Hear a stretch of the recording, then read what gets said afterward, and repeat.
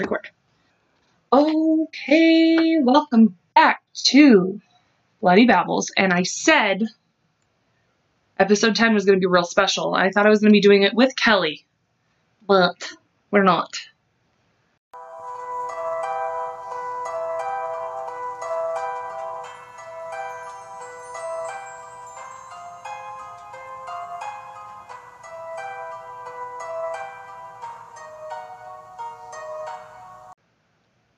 I don't know if my sister is here. Hi. This is my sister, Shauna. Hello. She's a big true crime fan as well. As well as, oh my God, that's so creepy that you said that. Yep. Oh, is that what we're doing? Haha, ducky. Yeah. So yeah, we are. Have you looked into her story? I haven't looked into it, but I've heard some things, and it's freaking tragic. And once again, I've been wanting to do this case. I always talk as if, I'm already talking to my listeners. Yeah. And they're not here yet. That's okay. And sometimes I'll look at my computer like, there they are. Hey, I like it. Hey, listeners, can you hear this? Oh my gosh. So we have the sound guard things, and I can never remember the proper term for them, and I get made fun of all the time that I don't remember what they're called. So I hope you enjoyed that little. But she said it makes it feel like your P's aren't very harsh, and I'm like, okay, sorry. But yeah, no, that's Mandy is she's the Wilding Wonder Arts fantastic human. I've shared her on all of our social media, and I follow her on Instagram, and then she told me that she's like, this weird podcast started. Not weird. She didn't say weird. She's like, this random podcast started following my Instagram, and she's like, girl, you're in my ear holes. I'm like, yes.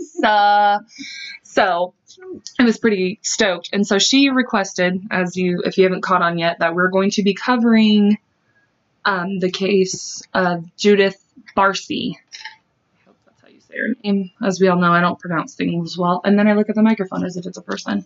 But Judith Barsi, who was the voice of Ducky in The Land Before Time and Anne Marie and All Dogs Go to Heaven. And she had a bright future ahead of her, but obviously if it was a happy story, we wouldn't be talking about it here.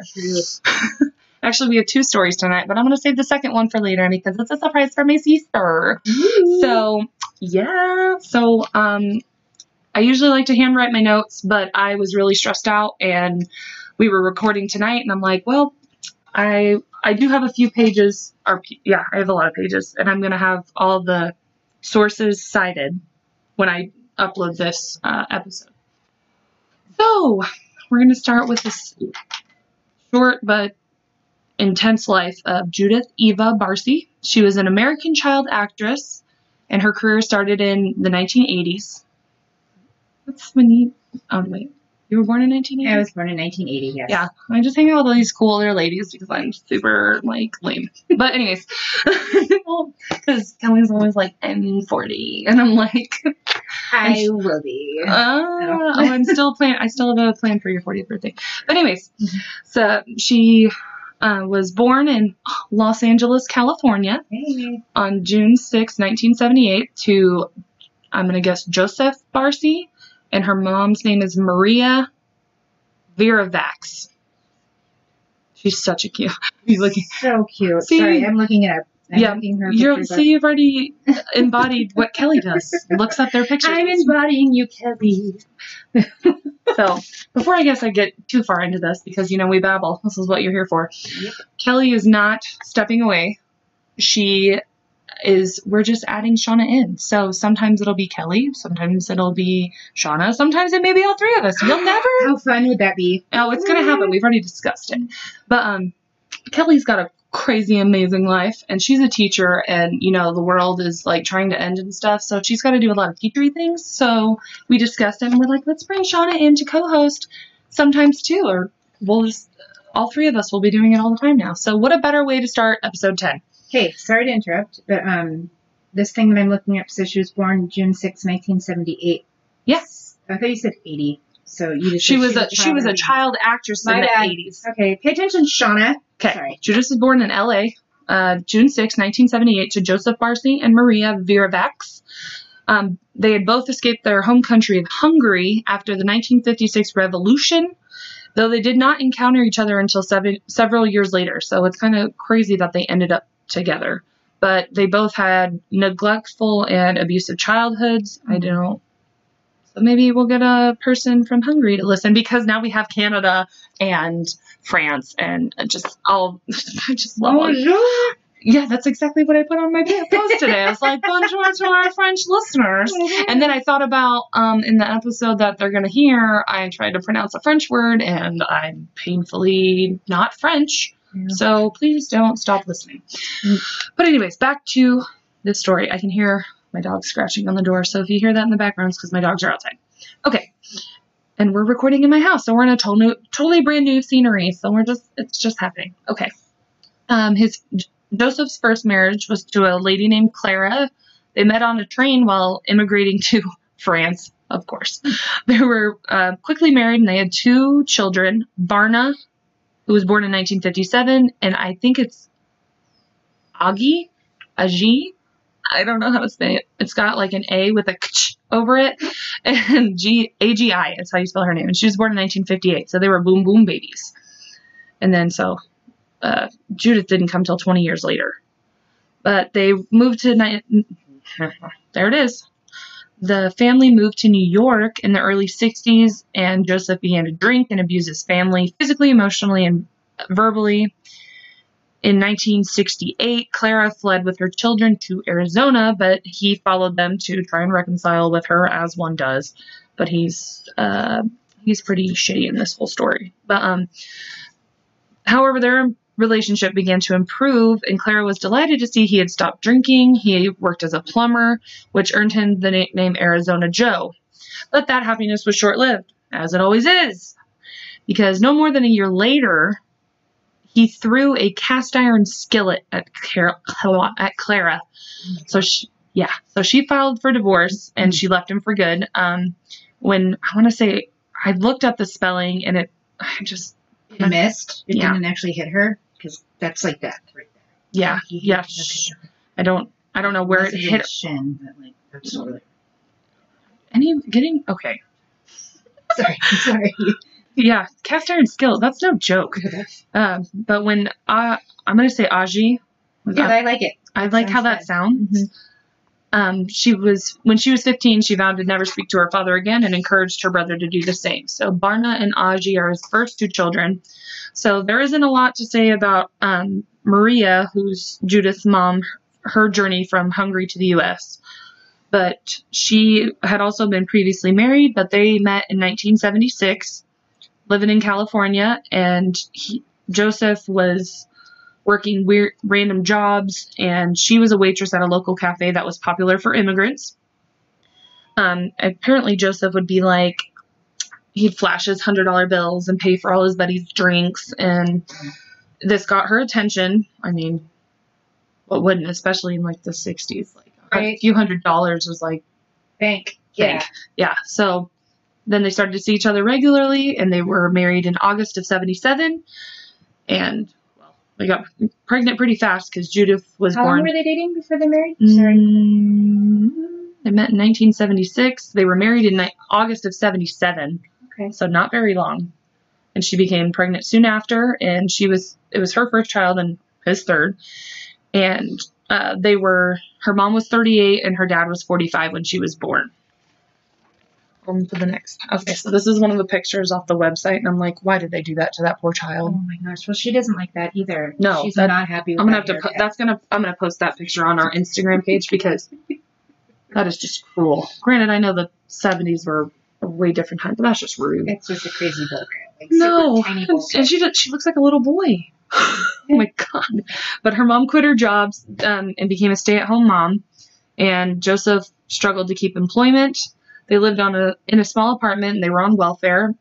Maria told her brother, whose name was Joseph, and I'm like, that's weird.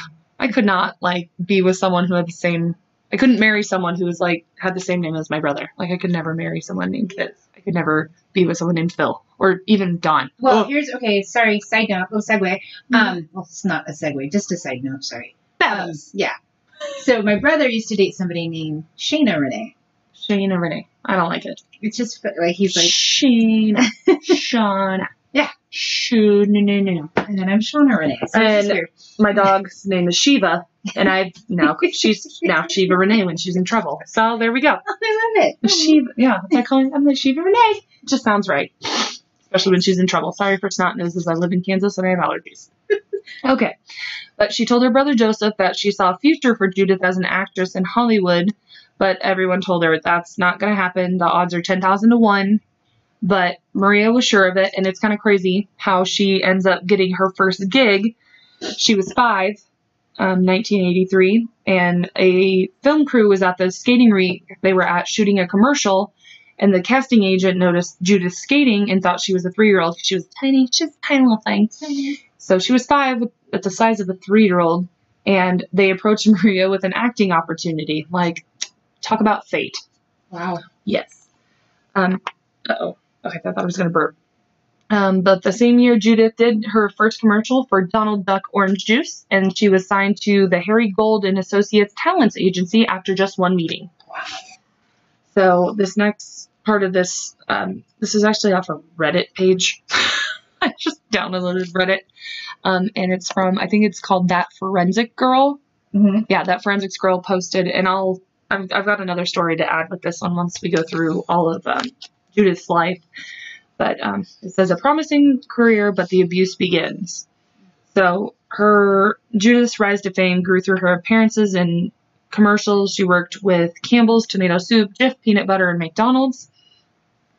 And then in 1984, her breakthrough role, she played Kimberly McDonald in the mini-series called Fatal Vision, which was based on a true story plot which revolved around a man killing his pregnant wife and 2 children.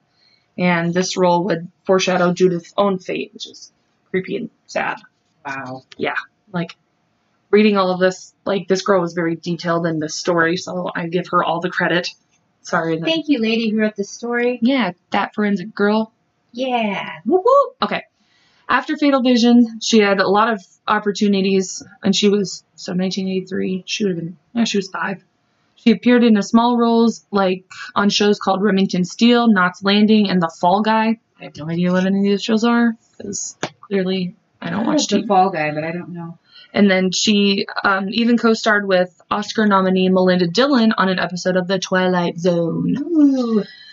But as she became more successful, Joseph, her dad, felt pressure to pull his own weight around. He felt like, when I was reading this, he almost became like jealous because his daughter was getting all this money and helping her family. And he was like, I'm the man of the family. I should be doing this, not my 5-year-old daughter.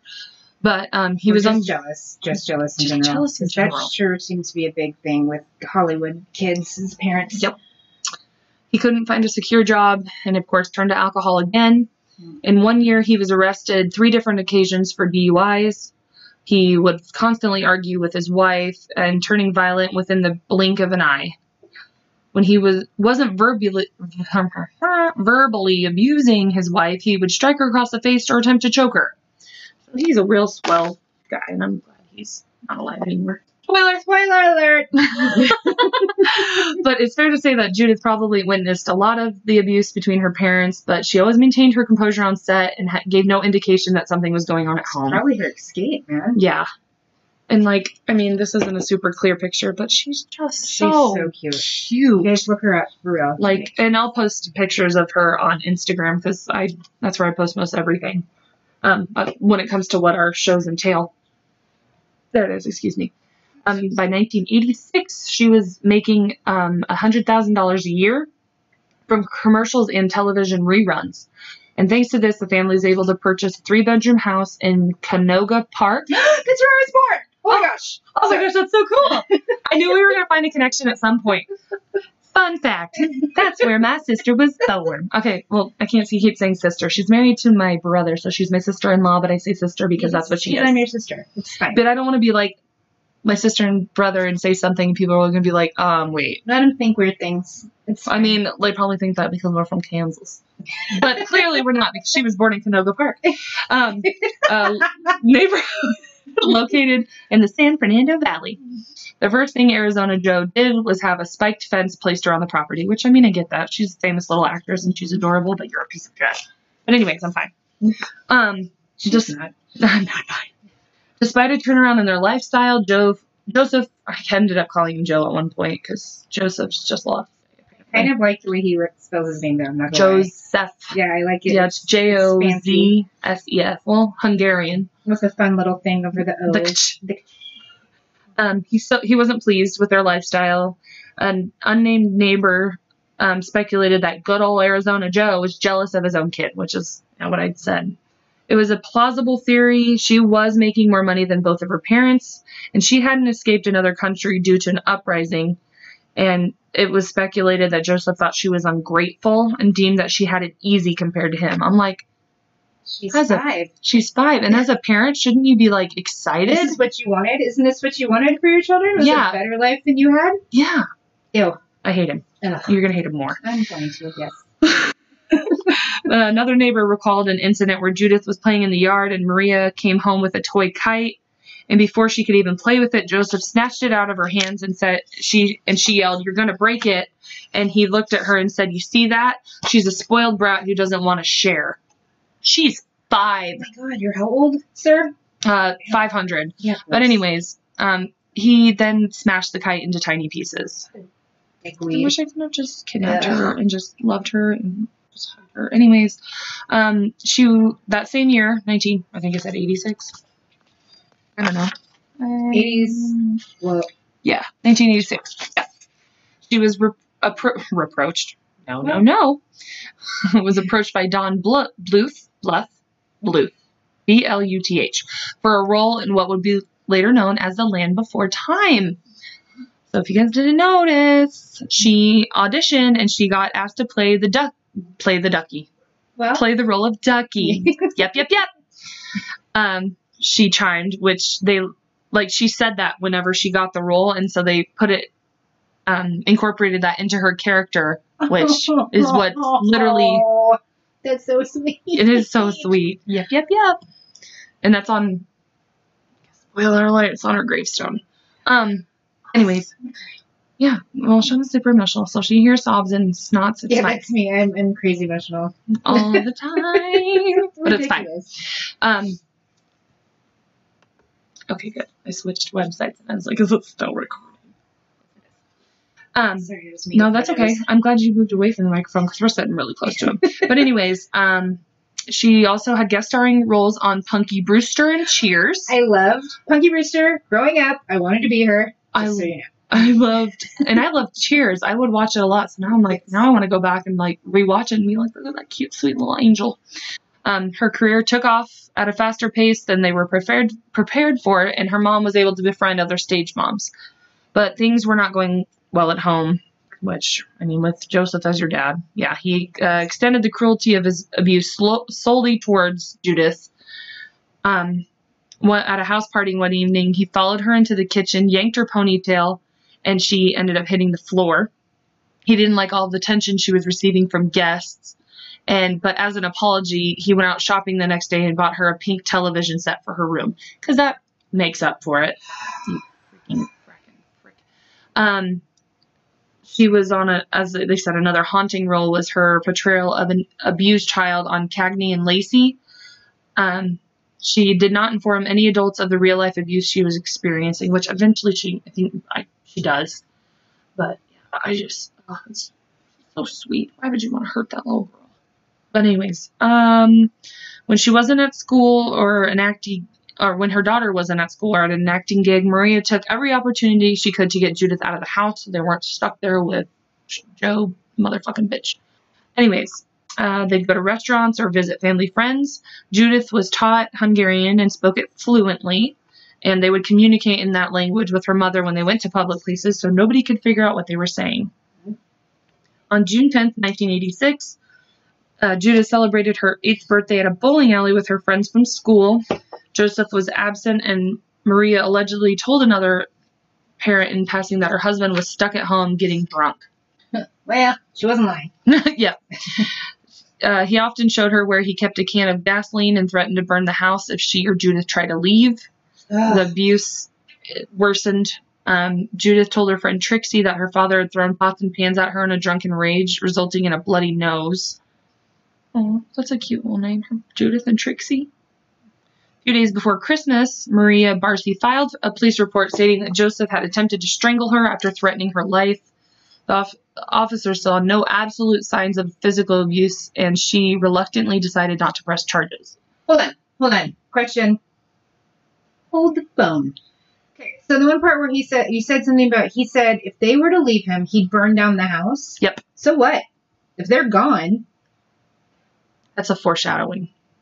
Okay. But, like, in my head, yeah, not knowing what the outcome is, if dude's like, you guys if they tried to leave. Oh. If they tried to leave the house, he would burn them to death. Oh, they'd burn, okay. Because I was thinking, if they fucking got away, who cares? Right. Burn the goddamn house. Burn yourself, too.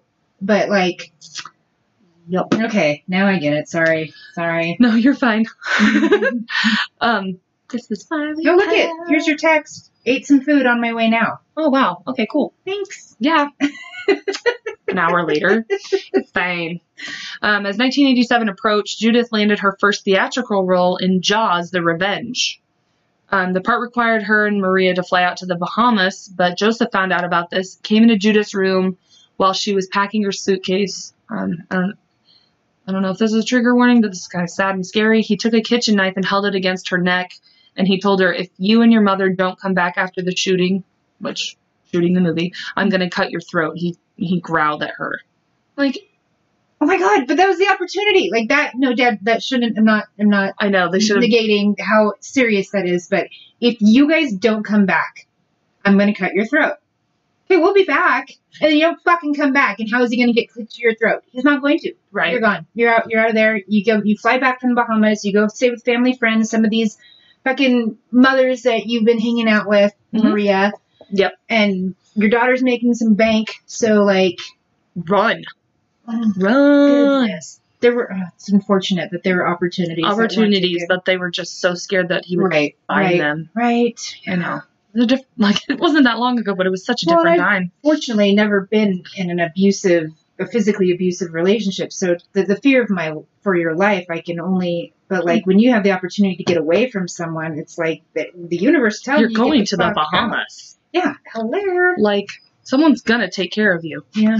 But anyways, okay, so they arrived at the island to start filming. Maria told anyone who would listen about her fears for Judith's safety.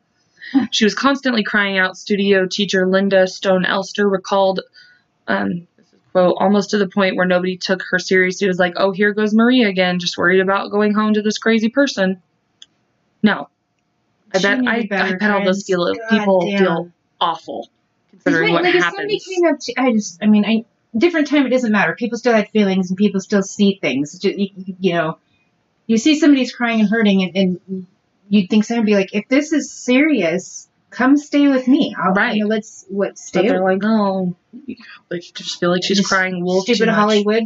Yep. Stereotypes of the eye roll. They have a picture of Judith on the beach shooting for this Jaws, and it said the film was panned by critics, but Judith's role as Thea Brody is remembered fondly. She even wore her own swimsuits for the beach scenes. And the suit looks adorable. When it finally wrapped up, they purchased tickets to New York to visit Maria's brother. Judith and her cousin were playing when the phone rang, and it was Joseph. After handing the phone to Judith, her father told her, remember what I said before you left.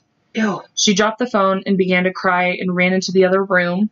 Maria took control of the situation and started to berate her husband. I had never seen such a thing like that before, is what her brother said. Her brother, Joseph Weldon.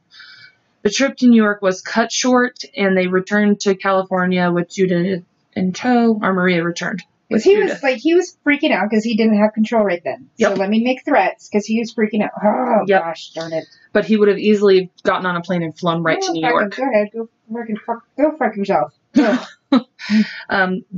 Neighbors and friends urged her to leave, and one woman even offered her home as a temporary safe haven. Hey! Foreshadowing in my head already happening, but they're not taking up on that. Nope. So she told people different things. She would say that she was in the process of filing for a divorce, but to others she expressed reluctance to leave. He'll find us, she told one of the neighbors. Even if he doesn't, he'll burn down the house. Ugh. His picture's on this page, and I just want to throw up. it's not, I mean, it's not clear, but I'm like, bleh, you're just gross. I hope you're burning in the worst parts of hell. Joseph did many things to sabotage her attempts to leave with Judith, I can't do this. Okay, he accidentally, quote unquote, misplaced their passports and even went as far as hiding a telegram that informed Maria of a relative's death in Hungary. Okay. Wow. Serious? Like, what if it had been like her mother? Oh, he doesn't care. I know, but like, when you're like that messed up in the brain. In December of 1987, she was speaking on the phone to her niece, Eve Reitz. But it's R-E-I-T-Z, Reitz. Sure. Maria mentioned that she suspected Joseph was having an affair, presumably showering another one with expensive gifts. I mean, if he's going to mooch off his daughter, it's probably the way to do it. Right. It's a piece of garbage. Wright said that Maria didn't sound bothered. It was just another reason for her to look into a divorce lawyer, which, in fact, she told her niece that Joseph cheating on her was probably the best thing that ever happened to, quote unquote, me. Or, those brackets. Okay. It's going to get... happened? She thinks the best thing that could have happened to her was him cheating. Oh. But not him putting a knife to your daughter's throat and him threatening to cause her to leave. Yes. Sorry. All right. I was sorry. I might have blanked out for a moment. I would have probably wrote this different if I wrote it myself, but I don't like to plan.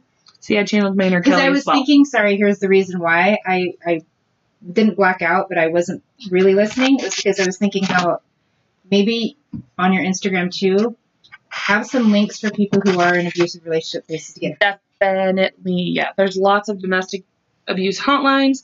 If you're listening to this and you think something is going on, message me and ask about my merch, because I don't have merch. But if you are listening to this and you need help, reach out to me. I will figure it out. Yes. I know a lot of people. Yes. My sister that's sitting in front of me, her husband, my brother, is a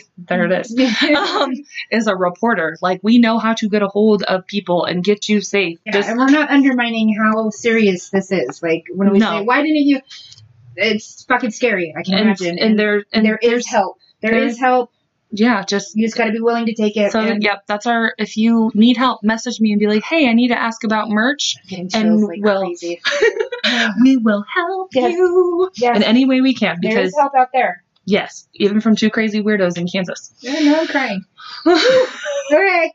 Well, we love you. We love you. Just get help if you need it, please. Get ready, because you're going to cry more. So the haunting final months. 9-year-old Judith was starting to show severe signs of stress, just like we are, because that's who we are as people.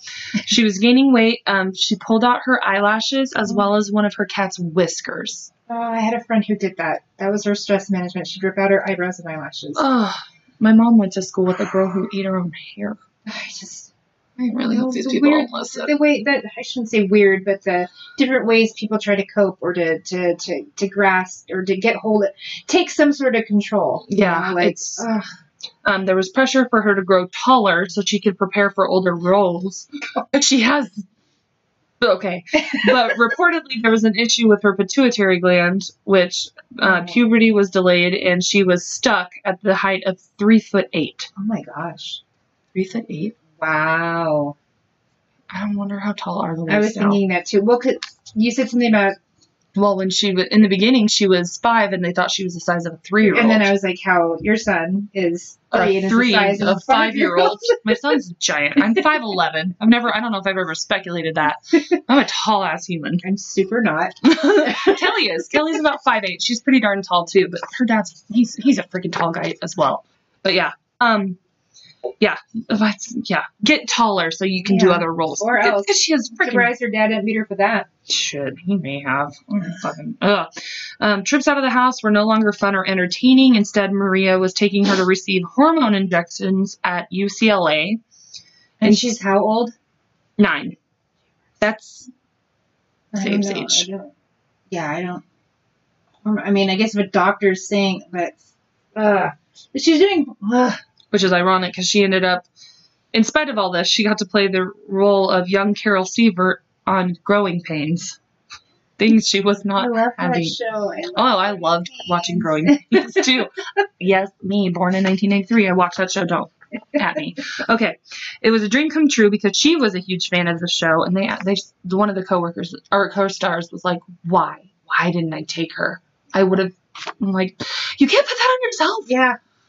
While on every show we watched lately, sorry. While on set, she spent time with the cast member Tracy Gold, who viewed her as a little sister. Gold herself learned of the abuse, though, and offered them help, but Maria declined. Look how cute. Oh Look at the cute little face. Ugh, my heart. Okay.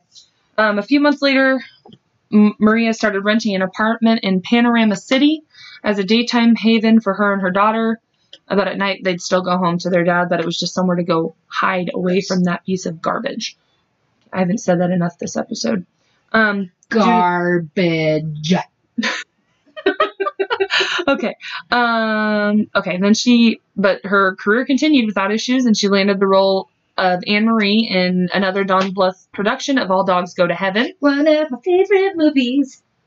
Donna likes to sing things, and that's why I do it too. But when it time for her to sing the song Soon You'll Come Home, she broke down into tears, telling her agent Ruth Hansen about everything that was happening at home. Oh, makes me cry. And now even more hearing this. I'm going to hear that song and miss my sob. Gravy. I don't think she ended up singing it. I think they ended up having to put someone else to sing that part of it. Oh, goodness. But disturbed by the incidents and fearing for her well-being, Hansen ordered Maria to go to a child psychiatrist in Encino. After one session, the doctor reported Judith to the authorities as an abused child, and the LA Department of Child Protective Services got involved. Maria was questioned extensively, but it was unclear if Joseph himself was ever investigated, which makes... Oh, dude, if you listen to as much podcast as I do, you can hear that LAPD and people there are... apparently. Jeepers creepers. Yep. May 18th, 1988. Judith was able to watch herself on television one last time. She played a dying patient whose parents are going through a divorce in the final season of Saint Elsewhere. You know that show too? I don't know. It wasn't one that I watched, but I heard it. Okay, wait. Okay. As June rolled around, Joseph had reached out to his son Barna, who told Aji that her father was eager to see them and make amends. He invited them down to Los Angeles, saying that he was remarried. Hi, I'm trash. And mentioning they had a half-sister named Judith, who was like a big celebrity. Yeah. Oh, she's your sister. Yes. Yes. Hey, your sister's kind of famous, like a lot. They arrived just in time to celebrate Judith's 10th birthday. Barna spent every moment with his father and Maria, and Aji got to know Judith. The little girl was delighted. She had never met her big sister before. In this picture, they're playing with one of their cats. Oh, goodness. She's like, the cat's like laying across Judith. Mm-hmm. Yeah. After a few days, Aji, like Barna, was ready to forgive their father for his past actions, but something about Judith's behavior made her hesitate. Aji said, "That's when I looked at her and I knew right then and there that something was going on." She said in her memoir of her sister, she's like, "I saw myself. We were the same person," quote unquote. Quote, "I saw myself. We were the same person," unquote. Okay, thank you. Sickened by the realization her younger sibling was also experiencing abuse, Aji pulled Maria aside and demanded to know what the hell was going on. Not the hell is in there, but I added it because that's who I am. Maria admitted that Joseph had a temper and he sometimes got physical. Sometimes. Okay. Why is she down? But he wasn't drinking anymore. Barf. Bullshit. Bullshit. I told her, just take Judy and be safe. But she had another plan, Aji said. She let the house get so messy. I mean, it was disgusting. When I saw all the trash, I said, let's clean up. She's like, no, it's going to drive Joseph out of the house if we don't clean it up. So it was a pig's pen. It was a living pig's pen. Maria held on to the idea that she and Judith had worked too hard for their house and prized possessions. If anyone was going to leave, regardless of them getting divorced, it was going to be Joseph. And then it shows, yeah, it's not, you can kind of see like the trash. Jeez, oh, Pete. Yeah. Your kid lived through that. I mean, he had a like OCD about cleanliness. Like he was like, he'd freak out if it got too dirty. Not bad enough. Yeah. Barna and Aji were about to return home to Arizona when Judith approached them as they headed out the door. Barna was loading their things into the car, and Judith told her sister, Aji, take me with you. I'm scared that father is going to do something bad. Heartbroken and knowing the little girl's distress, Aji bent down and assured her that things were going to be okay. I told her that he had hurt Barna and me as children, but everything was all right in the end. It was only a temporary situation. I told her she had to be strong, and I'll never forget the look in her eyes as we left. I'm pretty sure that was the last day they saw her. Ugh. There's a sobbing mess. And I'm not going to look at her because then I'll start crying too. At some point in early July, Joseph followed Maria to their apartment in Panorama City. She was carrying boxes, and when confronted, she told her she was helping a friend move in. Shortly after, Maria told a friend she was planning on cashing Judith's $12,000 tax refund check before her husband could get his hands on it. She was most likely finally going to get ready to leave him and take Judith away once and for all. Most likely, huh? It's taken how fucking long? Right. 10 years. She had to make sure he would get little or none of their child's earnings until the divorce papers arrived. She also notified CPS that she was divorcing him and that they'd be moving into the apartment with Judith. Believe it or not, the social worker took her word for it and didn't even bother to visit the home. They closed Judith's case file the same day. On the morning of Monday, July 25th, today's July 26th is when we're recording this, so 1988, that'd be 32 years ago, Judith was seen riding her bike around the neighborhood. She had an appointment with Hanna-Barbera Studios about another voiceover role in an upcoming animated series, but she did not show up, and Maria never called in to say why. It's speculated that Joseph and Maria started fighting, and Judith was too upset to go, or maybe she was too hurt to go. I don't know. Another less popular theory is that Joseph was holding them hostage and preventing them from leaving, and no one ever saw the Barsi family alive and outside of their house after that day. This is where the case got tricky because they don't know, there's never details about like what happened that night when this all goes down. They do know that Judith put on her nightgown and went to bed, and Maria did the same.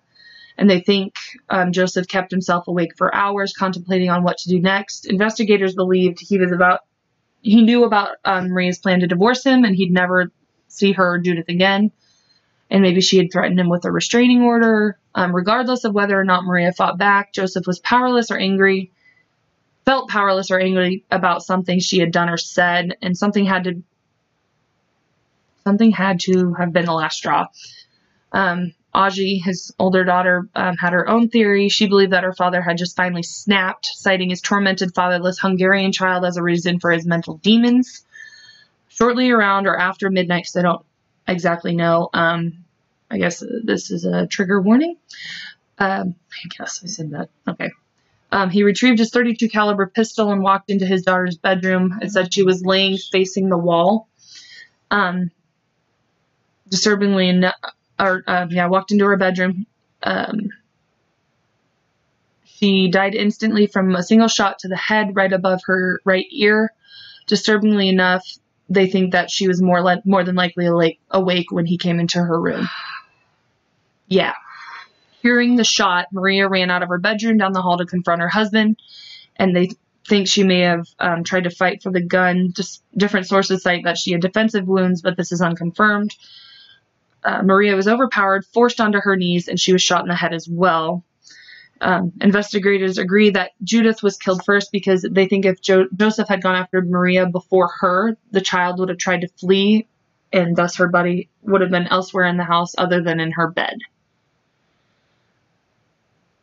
Okay, I had to look at your face. I was scared.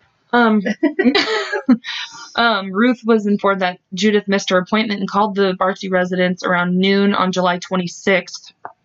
Which was today. That's weird. She was so this was around noon on July 26th. He answered the phone.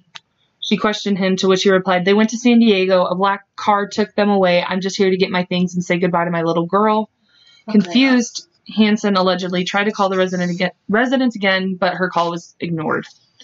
At 8:30 on July 27th, neighbor Eunice Daly went outside to water her garden. An explosion alerted her to the Barsi's home, where she saw smoke billowing out of the roof.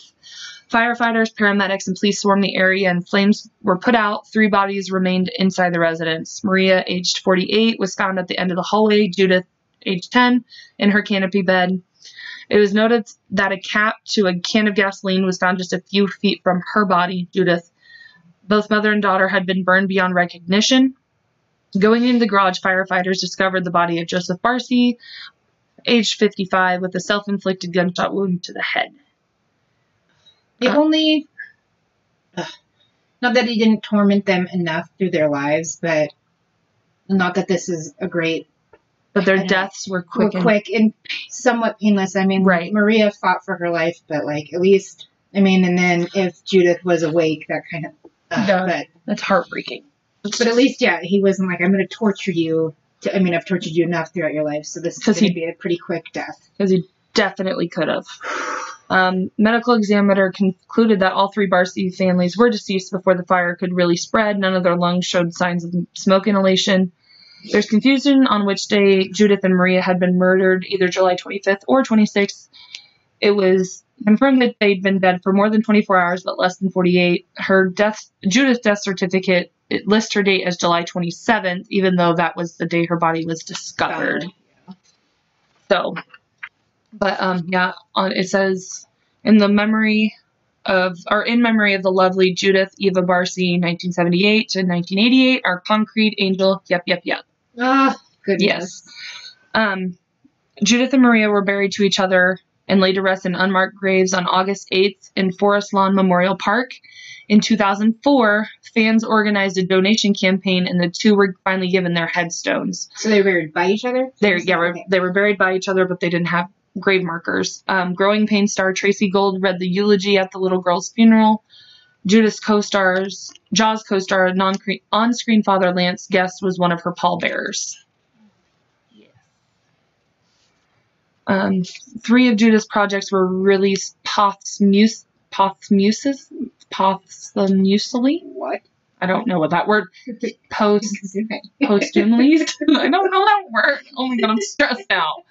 The Land Before Time premiered in November of 1988, becoming a very well-loved memory to kids all around the world. It's perhaps Judith's most famous role in her short, prolific career. Oddly enough, most people learn about her tragic fate when they have an innocent curiosity such as what's Ducky's voice actress doing nowadays? Oh, wow. Yep. She had a supporting role in ABC after-school special called The Family Again, starring alongside Ricky Lake, Ray Perlman, and Tanya Crow. Ironically, along with the title, the episode dealt with grief and healing, and the end credits read, "This film is dedicated to the loving memory of Judith Barsi." Oh, man. And then they said for her role in All Dogs Go to Heaven, which wasn't released until 1989, she completed all of her lines, but another actress had to be brought in for Anne Marie singing due to Judith's heartbreaking reluctance to sing such a heavy song. The film's ending song, Love Survives, was dedicated to her. Judith's final lines in the film also feel like a punch to the stomach when you learn her story. They don't have them listed.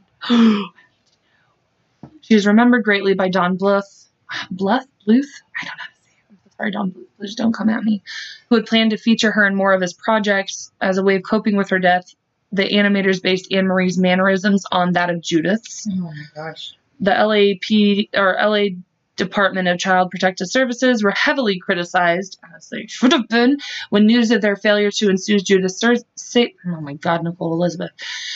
Ensure Judith's safety leaked to the press in September of 1988. That's when Phil was born. My other brother, not her husband. Anyways, the department acknowledged its mistake. Oh, cool.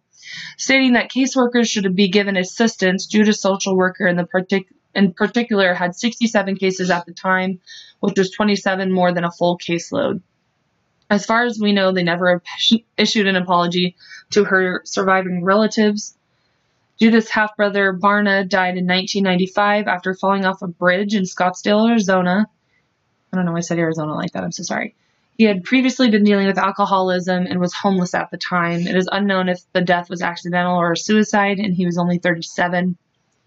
Judith's half-sister, Aji, was diagnosed with breast cancer in 1997. She wrote 2 books, got married, and became a stepmother. Despite only knowing Judith for a short time, she loved her dearly and wishes she had done more, and she passed away in 2008 at age 50. Gosh, if my internet would work, I can tell you the last freaking lines. I'm going to cry.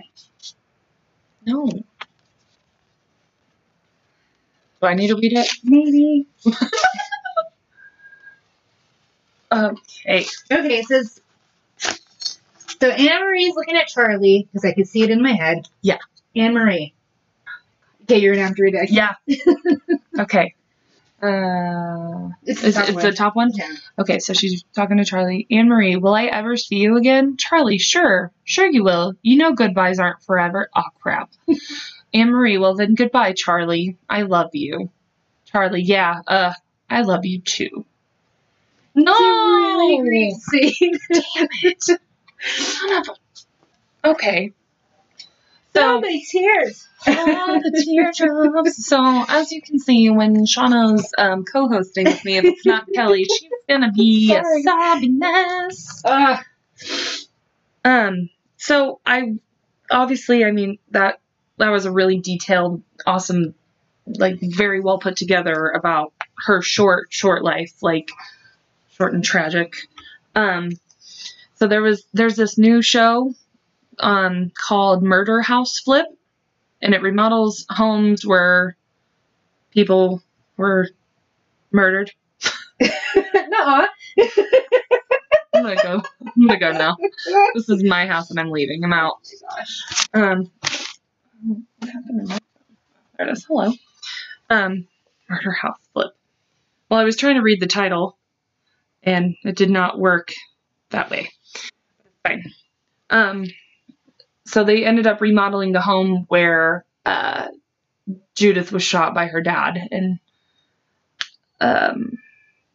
where he shot his wife too. It was a family home. It was a 4-bedroom, 2-bathroom home in Canoga Park, California. This family moved there in 2001.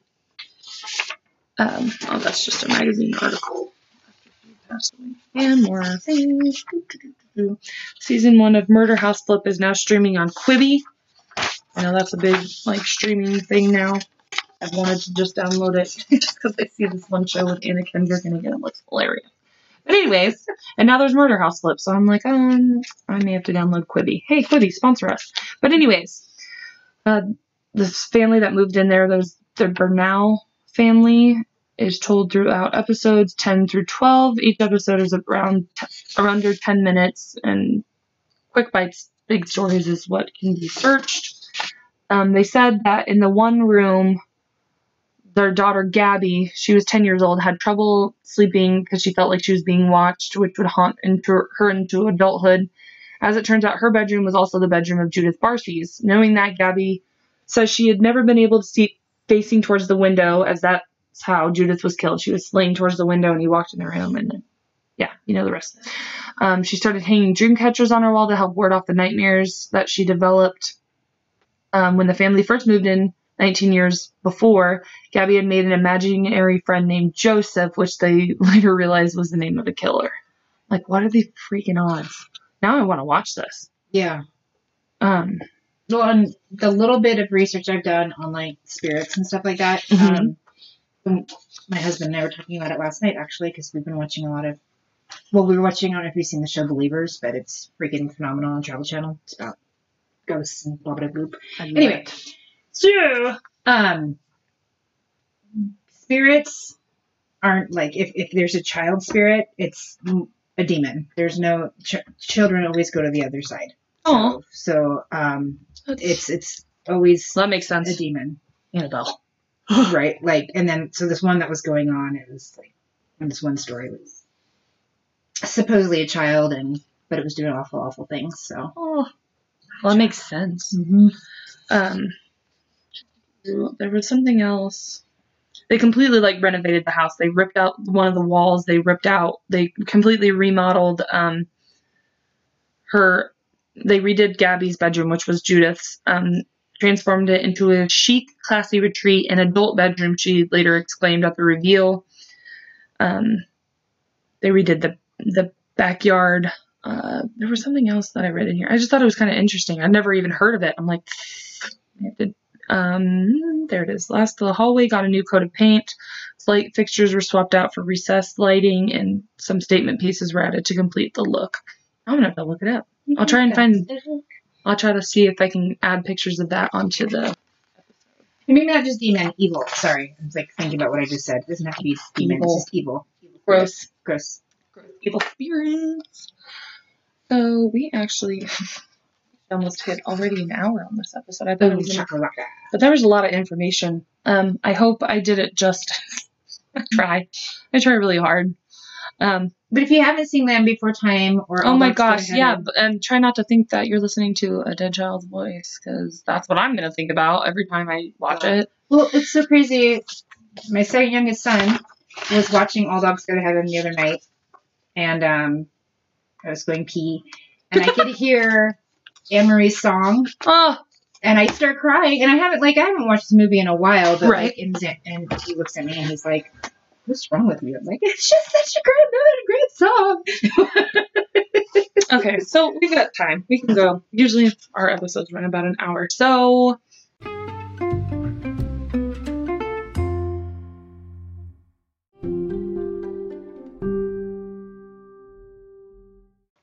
I'm telling a second story because usually, Kelly goes down the rabbit hole, and me and Shauna just decided earlier today, we're like, hey, we're going to record. And she's like, let's do it tonight. And I'm like, great, let's do this. Oh, God, I have nothing. So welcome to episode 10, part 2. No, we're going to keep going. We're going to keep on trucking. Right. You actually sent me a picture of a gravestone. Okay. There's a lot of articles, but they all kind of say the same thing. And it's about this lady. Her name is Lilly E. Gray. Her gravestone is in a Salt Lake City cemetery. And on the bottom of it, most things say, oh, beloved mom, beloved family member, devoted mother, blah, blah, blah. No, hers says victim of the beast, 666. Yeah. So yeah, and so this probably won't be as tearful, but I found it interesting, and I wish, I found a few stories on it, and I'm going to, of course, I cite my sources. The first one was called the Gray Lily Project. So it is in a quite quiet, unremarkable area of Salt Lake City Cemetery. There's a modest gravestone bearing an epitaph so bizarre. For many years, it inspired rumors, speculation, curiosity, and fear in everyone who came across it. Unlike other graves surrounded it, which have common inscriptions like beloved husband, in loving memory, devoted mother, etc., this tombstone, placed for a woman named Lilly E. Gray, reads victim of the beast 666, a reference to the Antichrist described in the book of Revelations. Oh, this is a church thing. Okay, cool. Or not a church thing, a Bible thing. Passage. I'm a mess. Okay. The Bible thing. It's. I live in the Bible Belt. It works. It works. Everything you said was factual. So here comes Satan. He's coming for my soul. Gosh. And I beheld another beast coming up out of the earth, and he had 2 horns like a lamb, and he spake as a dragon, and he causeth all, both small and great, rich and poor, free and bond, to receive a mark in their right hand. Okay. Or in their foreheads. Oh, man. And that no man might buy or sell, save that he had the mark, or the name of the beast, or the number of his name. Here is wisdom. Let him that hath understanding count the number of the beast, for it is the number of a man, and his number is 666. 666. But why? A longtime resident of Salt Lake City, Rochelle Hawks, set out to discover the mystery. There's a bunch of theories. I found a few different websites that talk about it, so I'll just kind of read through those. Rochelle began in internet and local records. In the process, uncovered some fascinating clues, as well additional mysteries. One thing, the inscription of the tombstone is not accurate. The cemetery sexton's record note a single L in her first name, which it's on the tombstone. It's supposed to be L, or on the tombstone it's Lilly. And a birth date of June 4th, 1880. However, the stone reads June 6th, 1881. Is this an error, or was it changed intentionally to reinforce the Antichrist reference because of 6/6, 1881? Which 1881, I tried adding that up. I'm like, it's 18. 18. 6 plus 6 was 6. 6 plus 6. Oh! Puzzle pieces. Her brief obituary, we're learned that her death at the age of 77 or 78 was due to natural causes, who then would request such an ominous inscription for her grave. Dun-dun-dun, crappy husbands. Elmer Lewis Gray is Lily Gray's husband, might hold some of the answers. She married Elmer when she was 72 years old, which I'm like, okay, well, whatever. And he may have been incarcerated prior to their marriage. Rochelle Hawks believes, I have found records for an Elmer L. Gray's criminal pardons application in 1947. I also found a 1901 Ogden Standard newspaper clipping in which a man named Elmer Gray was arrested and sentenced to 5 days on the rock pile for stealing an umbrella valued at $3.50 from the Payne and Hearst Company. I have no way of knowing if this is the same Elmer Gray, but the date and his age seems to fit. You must stand on a rock pile for 5 days. Get in the rock pile! Interestingly, Elmer is buried in the same cemetery, though in a plot far from Lily's. Oh. He didn't want to be married. Okay. Married. Not married, buried. God. I didn't drink anything. Usually I'm drinking with Kelly. I've done enough drinking this whole weekend. More clues might have been found in the decoration on the tombstones of both Lily and Elmer. The flower on her grave is an evening primrose, and according to cemetery symbolism, the primrose, when used on tombstones, symbolizes youth, hope, memory, eternal love, and sadness. The primrose nickname, however, is Devil's Lantern. Wait, how does it... Okay. The Devil's Lantern. Yep. On Elmer's tombstone, however, we have daffodils or narcissus, which is... Narcissus? Well, that makes so much sense. Which is used in funerary art? Funerary art? What the fuck kind of word is that? It can have such negative connotations as narcissism, self-love, and vanity. What? I want to send a bouquet to someone that we know. Never mind. Don't get me started. I won't. We could do it off podcast. I feel bad that it's raining outside and the doggies are outside. Well, let's turn this up and let them in. It's okay. I've got a porch that'll protect them. But anyways, there are theories that Lily was a victim of a car wreck on Highway 666. Because that exists. Okay, just kidding. Which stretched through part of Utah. Yeah, there is a Highway 666. Well, I guess who's going to have to research that now? Me. Just kidding. I don't research. I'm just starting to get lazy, but it's fine. The highway was famous not only for its name, but also the high rate of fatal accidents that occurred on its desolate stretches. During the period of the time Lily reportedly lived in Utah, and she could have traveled on the highway, so the theory cannot be completely ruled out. Interesting. Sorry, I'm going to interject. I just came up with an idea for Kelly. Kelly, are you listening? Better now. Words. Where'd they go? Oh, okay, so I'm pretty darn sure there's a Highway 666. I'm hitting tables, sorry. Okay. If that is the case, Kelly, there's one of your rabbit holes. Look it up, find out why. It was diagnosed. That's not the right. It was named Highway 666. It's named that for a reason. Right. And is it because so many deaths? Yeah. I mean, I don't know why they want to just call it like Death Highway. Yeah. And well, like Highway the girls that we love, the morbid girls, because I always have to shout them out because I love them so much. Yes. They do Spooky Roads too, but I don't think that's one they cover. And then if it no longer exists, I believe it did at least. I'll start a list for Kelly in my phone. I'll be like, here you go. I need a paper and pen. Or you said in your phone, I found some paper, and there's a crayon. Oh, here's a pen. Okay. That's my favorite pen. But anyways, while you're writing that down, no, that's one of my favorite work drawing pens. Oh, what I do. Oh my god. No, I use my finger because. Okay, anyways, we're talking too much. Okay, here's another theory while you're writing notes that Lily was involved with Aleister Crowley's following in Salt Lake City. Aleister? Okay, whatever. Crowley was it's so funny because in Supernatural, which is an amazing TV show, the King of Hell's name is Crowley, was a notorious occultist in the first part of the 20th century, and it had been said Crowley referred to himself as the Beast 666, giving the theory Lily had been victimized by him and her husband's or other survivors' eyes. Yeah, victimized by her in her husband's or other survivors' eyes some way. That doesn't make sense. But There exists information that Lilly did not move to Salt Lake City until 1950. He died, but Crowley died in 1947, which would have made it impossible for him to have known him. Then why is that even a theory? Yeah. But who knows? So, yes. The devil is a mysterious creature. Perhaps the most intriguing and plausible theory yet involved her husband, Elmer, who may have had mental problems. Well, I mean, he stole an umbrella, so he sounds like a cool dude. He's such a rebel. He did steal an umbrella. For $3.50. Sorry, Payne and Hearst. Sponsor us if you're still around. Okay, thanks. Crowley was no. I was about to read the same thing over. I'm a piece of garbage. There are records of an Elmer Gray who had been arrested in Ogden for stealing an umbrella. Facts. But searches of vital records has uncovered multiple Elmer Grays living in Utah at the same time. Was there like a cult? And Elmer Gray's application for criminal pardon in Utah hints at an anti-government belief system. Was it possible Elmer blamed the government for Lilly's death, referring to it as the B666?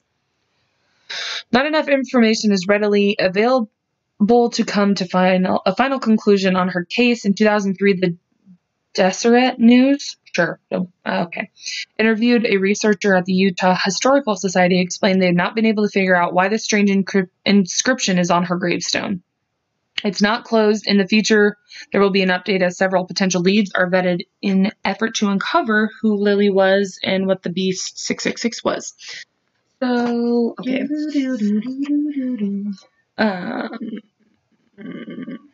she died of natural causes.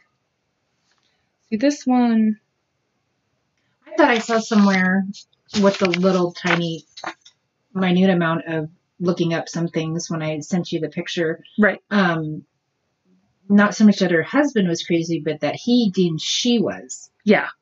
Okay. There are rumors. Okay, see, in this article that I found, it said there are rumors that she is the first witch in Utah. Who's this? What's the name? Nanette. Is it okay? Ghost tour guide Nanette Watts gets asked about Lilly Gray all the time. She gives tours for story tours, a company in Ogden and Provo that takes visitors to haunted locales. Is that a word? Throughout northern Utah. But Watts said the most chilling place she visits is the grave of Lilly Gray.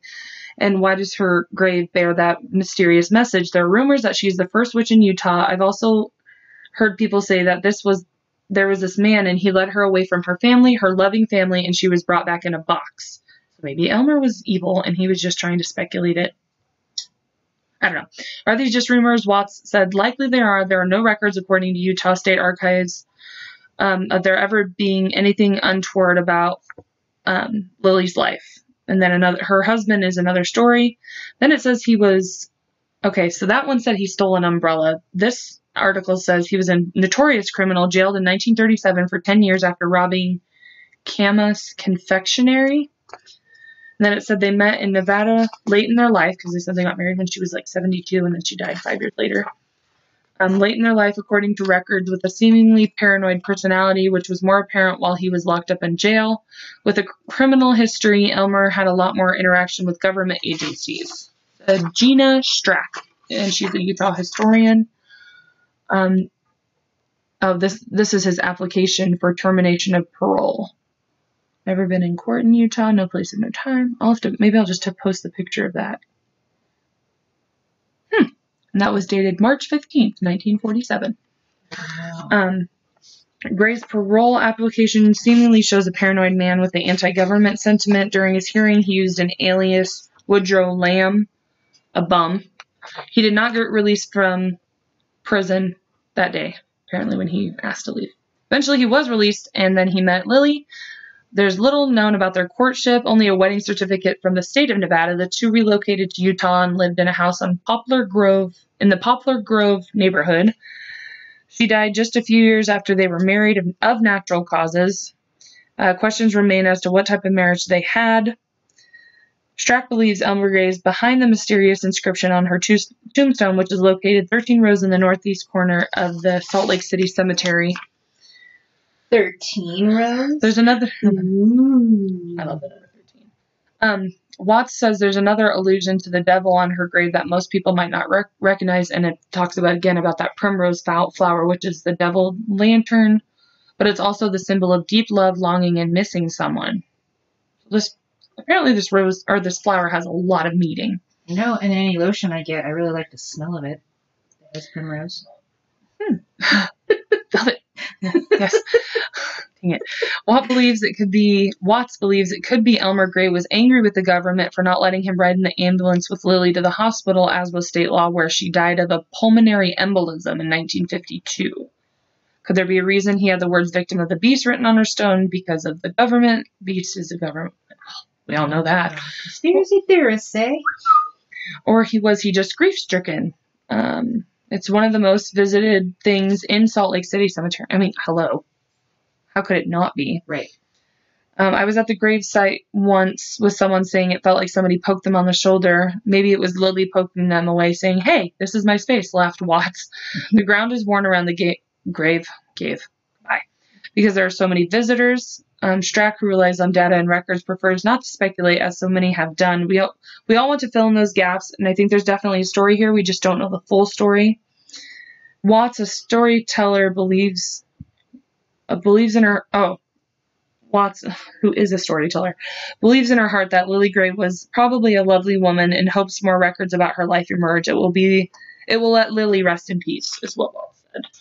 So, and they said that. What's the other one? Is there another part of it? Hi. Hello. Maybe not. And I don't know if something horrifying happened to her. She died of natural causes.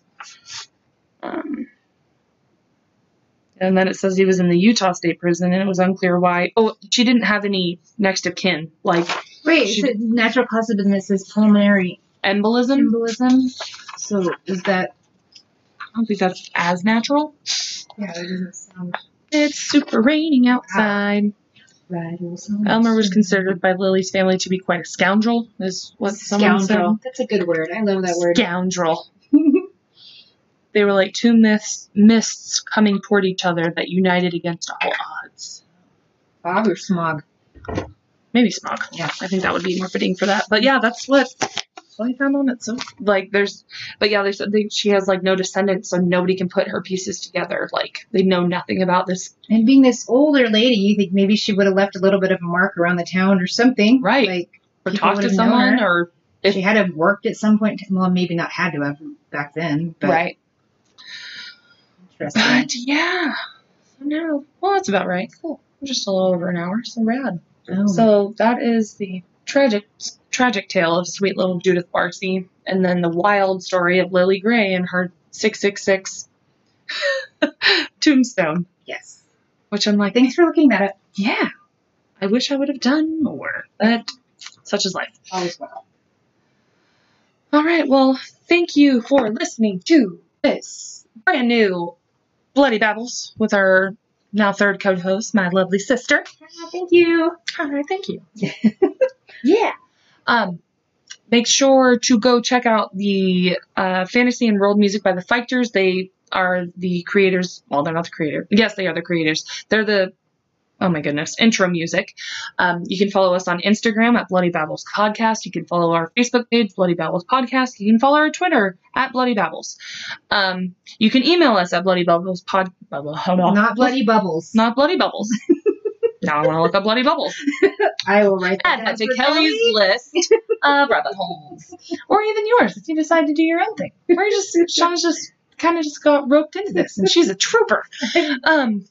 But you can email us at bloodybabbles.podcast@gmail.com. If you're feeling so inclined, you can support this podcast on Anchor.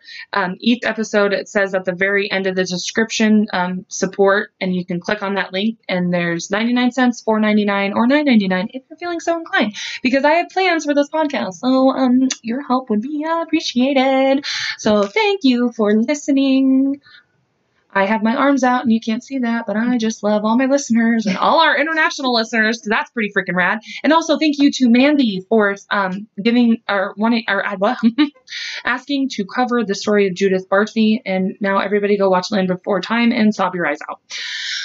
And All Dogs Go to Heaven. And All Dogs to Heaven. Just keep it going. Just cry it up. Growing Pain episodes and Cheers. And Cheers. And the Twilight Jaws Zone. thing? Jaws. The Revenge. All of it. Just go watch Judith Barsi and celebrate her life, because she deserves to be remembered. Rest in peace, beautiful girl. Rest in paradise. Okay. Until next time, babble on, my weirdos. Okay, bye. Bye.